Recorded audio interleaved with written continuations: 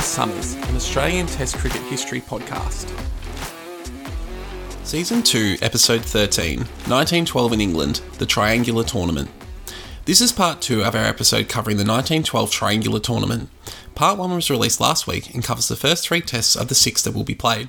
We resume with Australia on 2 wins and 1 draw. The Australians had 3 matches in the 2 weeks before their next test against the English in Manchester. 2 draws against Leicestershire and Sussex sandwiched an 8-wicket loss to Hampshire. The match against Sussex was notable as, after McCartney hit 142 in 2.5 hours, Ranjit Singh, who had last played tests against Australia in 1905, responded with 125. McCartney backed up his first innings performance with another 100 in the second. The 6th match of the Triangular Tournament and the second between England and Australia saw the English make 2 changes from the last time they faced Australia. Warner and Dean were out, replaced by Schofield Hay and Bill Hitch, both of whom Australia had faced before. The Australians made 1 change from their last appearance, with Emery coming in for minute. Once again though during this English summer, the rain intervened. 3 days of rain preceded the start of the match, while showers continued the morning of delaying play. Eventually, the toss was made, with England winning and deciding to bat, with play commencing just before 2 p.m. Hazlitt bowled a maiden first over, whilst Whitty took up the attack at the other end. Rhodes cut one in the air to point before scoring, but the difficult chance was missed. With Hobbs, the openers began to build a partnership. The score reached 30 before Hobbs struck consecutive boundaries off Whitty. However, he was bowled soon after for 19 by the same bowler. In Whitty's next over, he bowled new batsman Spooner for 1. The English were now 2 for 39. Fry then joined Rhodes. The two batted carefully for a time, with Whitty and Hazlitt demonstrating good control of line and length, but eventually the bowlers began to tire, as Gregory kept them on for over an hour. This allowed the batsmen to get more scoring opportunities, putting on a partnership of 44. Eventually, Gregory rested his openers, and this brought about the breakthrough, with Matthews having Fry caught for 19. Hearn joined Rhodes at 3 for 83, but struggled to find any timing. Rhodes was left to do the bulk of the scoring, which became easier when Emery was brought on, as the googly bowler bowled a series of long hops and full tosses that Rhodes was able to dispatch to the boundary, bringing up his half-century in the process. He dominated a 57-run stand with Hearn, who, after being dropped by Whitty at mid-on on 1, could only manage 9 before he was bowled by a Hazlitt Yorker. Woolley made a quick 13 before Whitty claimed his wicket. Foster then joined Rhodes at 5 for 155. The two pushed on towards stumps, with Foster trying to hit everything to the boundary. This brought him unstuck on 13, when he skied a ball off Matthews, which was well caught by the bowler. Smith came to the crease and managed to see out the rest of the day. Rhodes remained not out 92, a masterful knock that had held the English innings together. Once again, persistent rain kept the players from the field, this time preventing play from starting before 5 p.m. on day 2. Most of the interest surrounded Rhodes bringing up 100. However, without addition to his overnight score, he played Whitty onto his stumps in his opening over. His 92 had included 8 boundaries, having batted for just over 4 hours. The remaining batsmen attempted to make quick runs, but the final 3 wickets could only add a further 18 between them. Hazlitt claimed all 3 of those to finish with 4 wickets, whilst his opening partner Whitty took the same amount. The English therefore ended with a total of 203. The Australians still had 30 minutes to negotiate on the second day. Callaway and Jennings opened and made no errors in the 13 overs they faced, ending the day at done for 14. Cricket fans hoped for clear weather to see if a result could be achieved, and when people awoke on the 3rd day, it seemed as if they'd got their wish. No rain had fallen, and the ground was prepared for an 11:30am start. However, just as the bell rang to commence play, drizzle began to fall. This got heavier over the course of the day, leading to the match being called off. The England-Australia portion of the tournament thus stood at 0-0 after 2 rain-affected games, with only the final match at the Oval to come. There was still one more Australia-South Africa test to be played, to take place in Nottingham. The one tour game the Australians had prior to that was against Derbyshire, which, for something different, was a rain-affected draw. Whilst the rain could be blamed for some of the Australians' poor performance in tour games to this point, the squad was lacking in cohesion and consistently embarrassed themselves. They set records for disorderly conduct and alcoholic consumption. On a trip to Ireland, the tour manager Crouch had to prevent the bar staff from selling his players any more alcohol, whilst their lack of social graces meant that they were effectively ostracised by their hosts. The inability of Gregory or Crouch to control or discipline the players' behaviour played a key part in the disintegration of standards on the tour, which impacted their playing ability. The South Africans made 2 changes from their last test.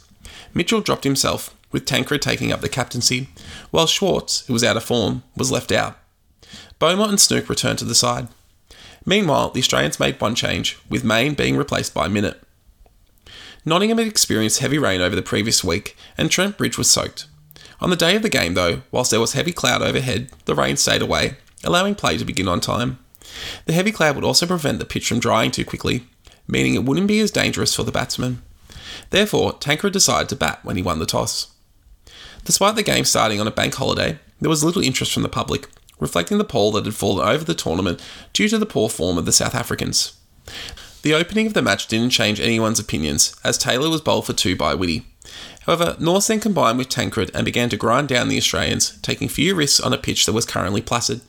Gregory cycled through his bowling options, but the partnership held firm for 100 minutes, adding 77 runs in that time, before Tancred was caught off Matthews for 30. Faulkner joined Norse and took the total past 100, but Faulkner's poor form continued when he was caught for 15 off Emery.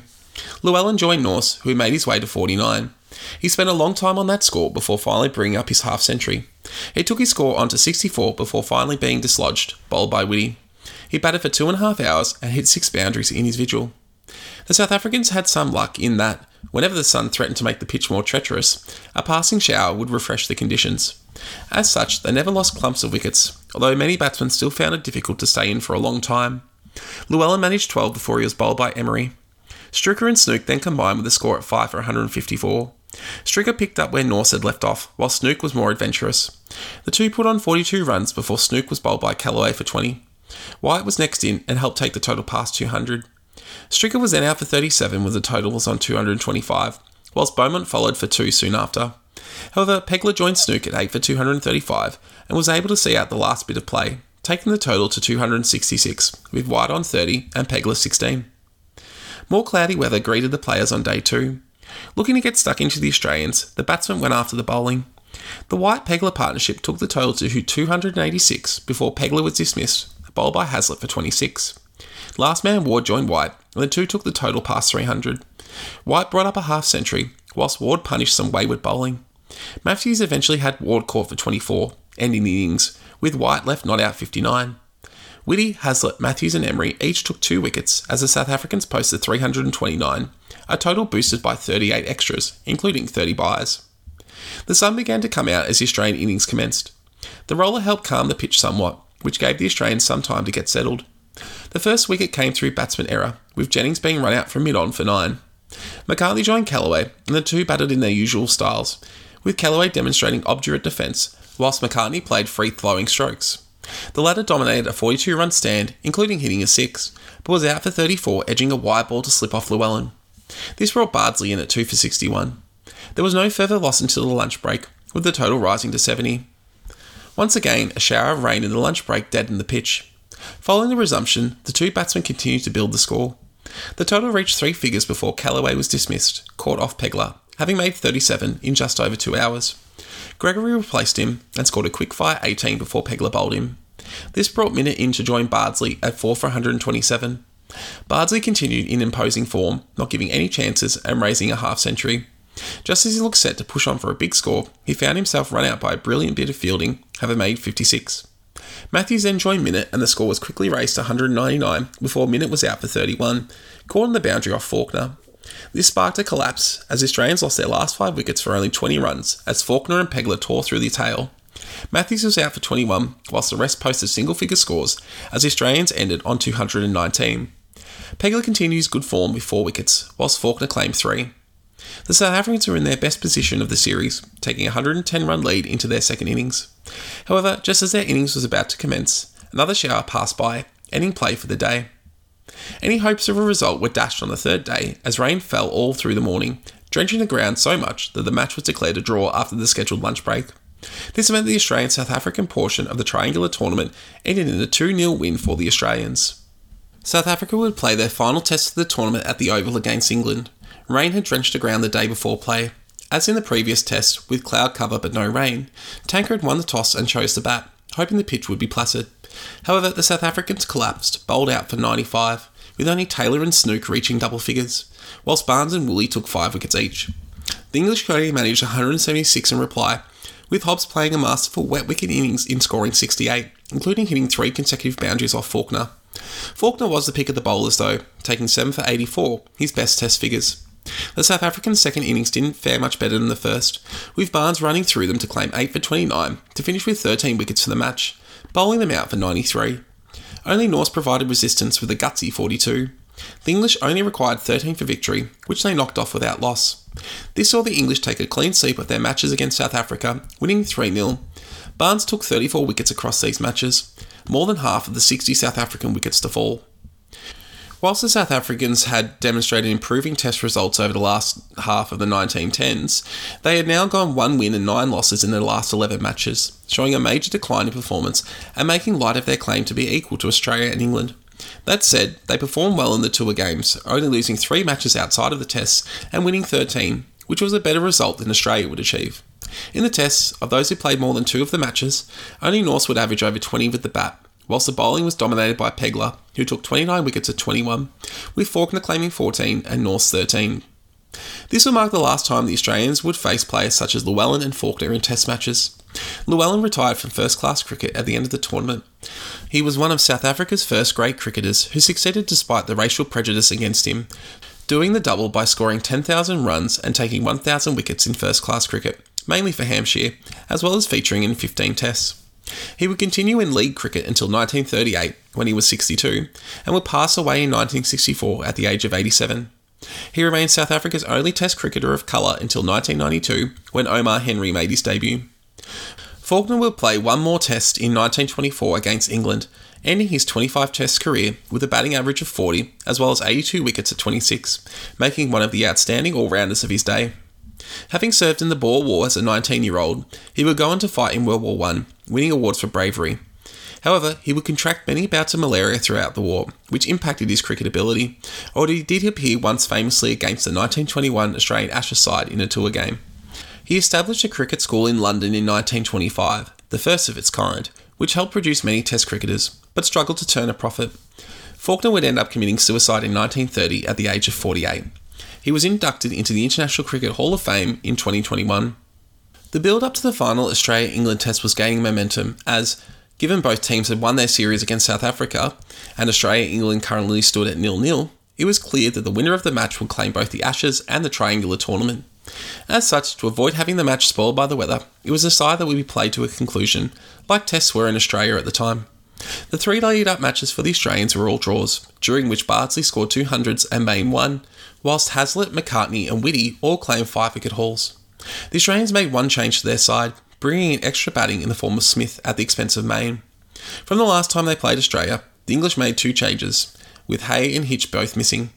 In their place came Harry Dean and the victorious captain of the previous Ashes series, Johnny Douglas, for his first match of the tournament.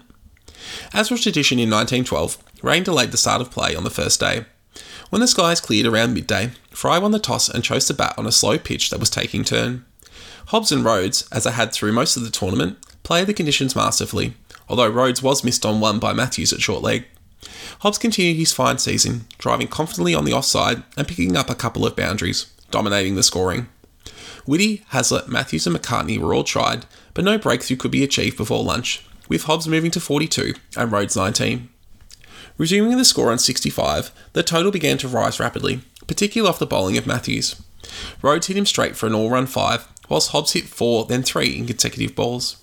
This took Hobbs past his half-century, but he was out when the partnership just passed 100 to McCartney, who was getting prodigious turn off the track. He batted for just under 2 hours in compiling 66, hitting 4 boundaries. New batsman Spooner could only manage a single before becoming McCartney's second victim. Fry joined Rhodes at 2 for 109. The bowling, headed by McCartney and Hazlitt, was extremely tight, with only 18 runs coming in 45 minutes. Fry never looked comfortable and, after surviving a stumping opportunity, was caught at mid-on off Whitty. 4 runs later, Rhodes fell 1 short of a half-century, being bowled by a minute, having batted for over 3 hours.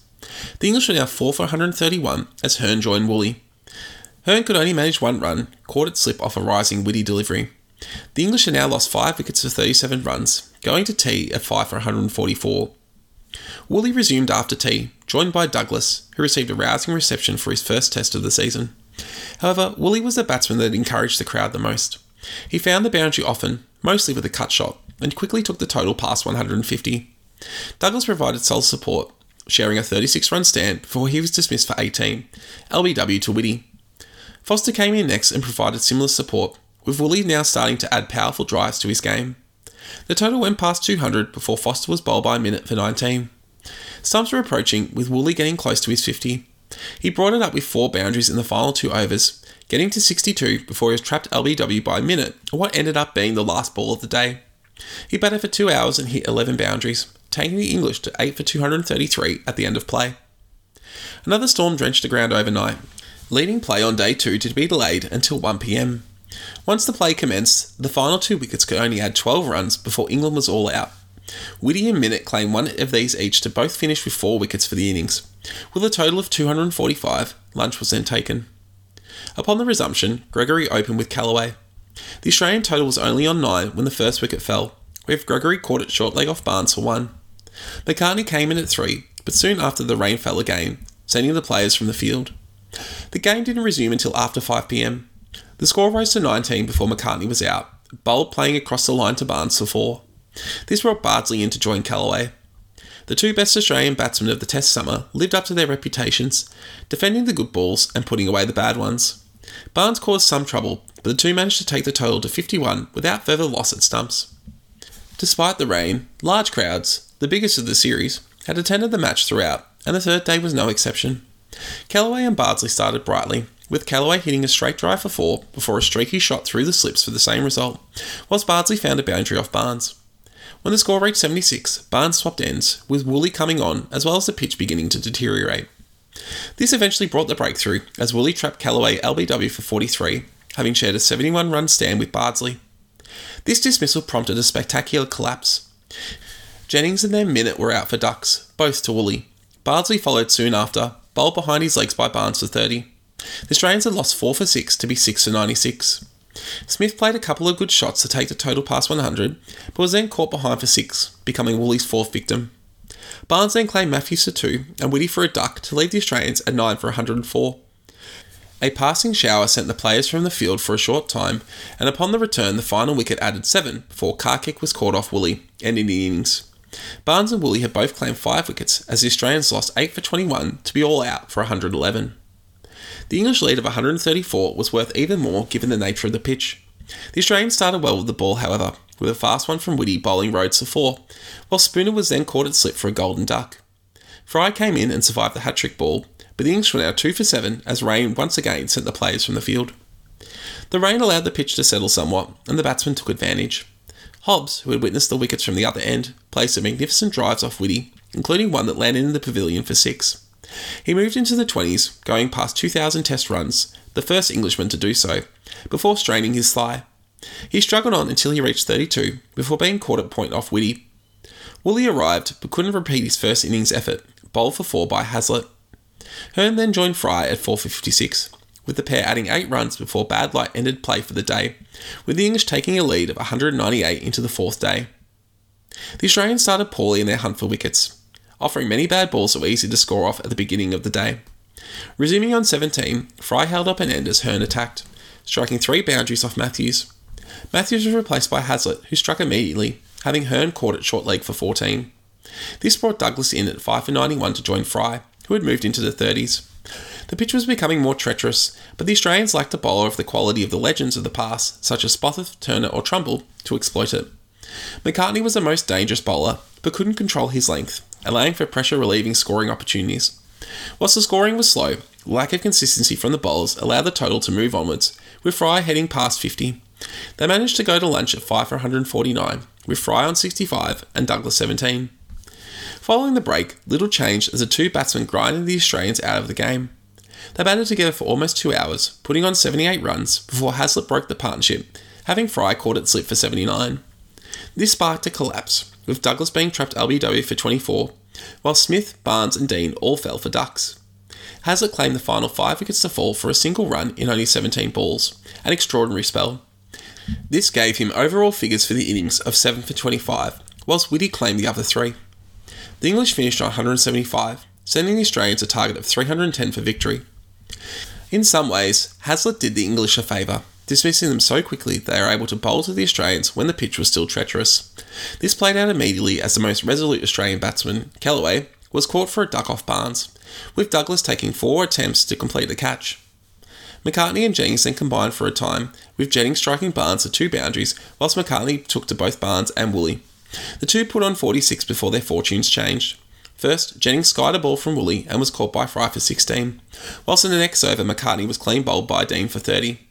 1 run later, Bardsley was superbly run out by a direct hit from a cover point by Hobbs for a duck. The Australians were now 4 for 47 and things did not improve. Woolley and Dean ran through the rest of the batsmen, with all out for single-figure scores, as the Australians collapsed to be all out for 65, losing their last 9 wickets for 19 runs. Woolley finished with 10 for the match after claiming a second fifer, whilst Dean had his best test figures with 4 wickets. The English emerged 244-run victors, winning both the Ashes and the Triangular Tournament. Whilst they had benefited somewhat from the weather, overall England were the worthy winners of the tournament. Across the tests, they had 4 players average over 30.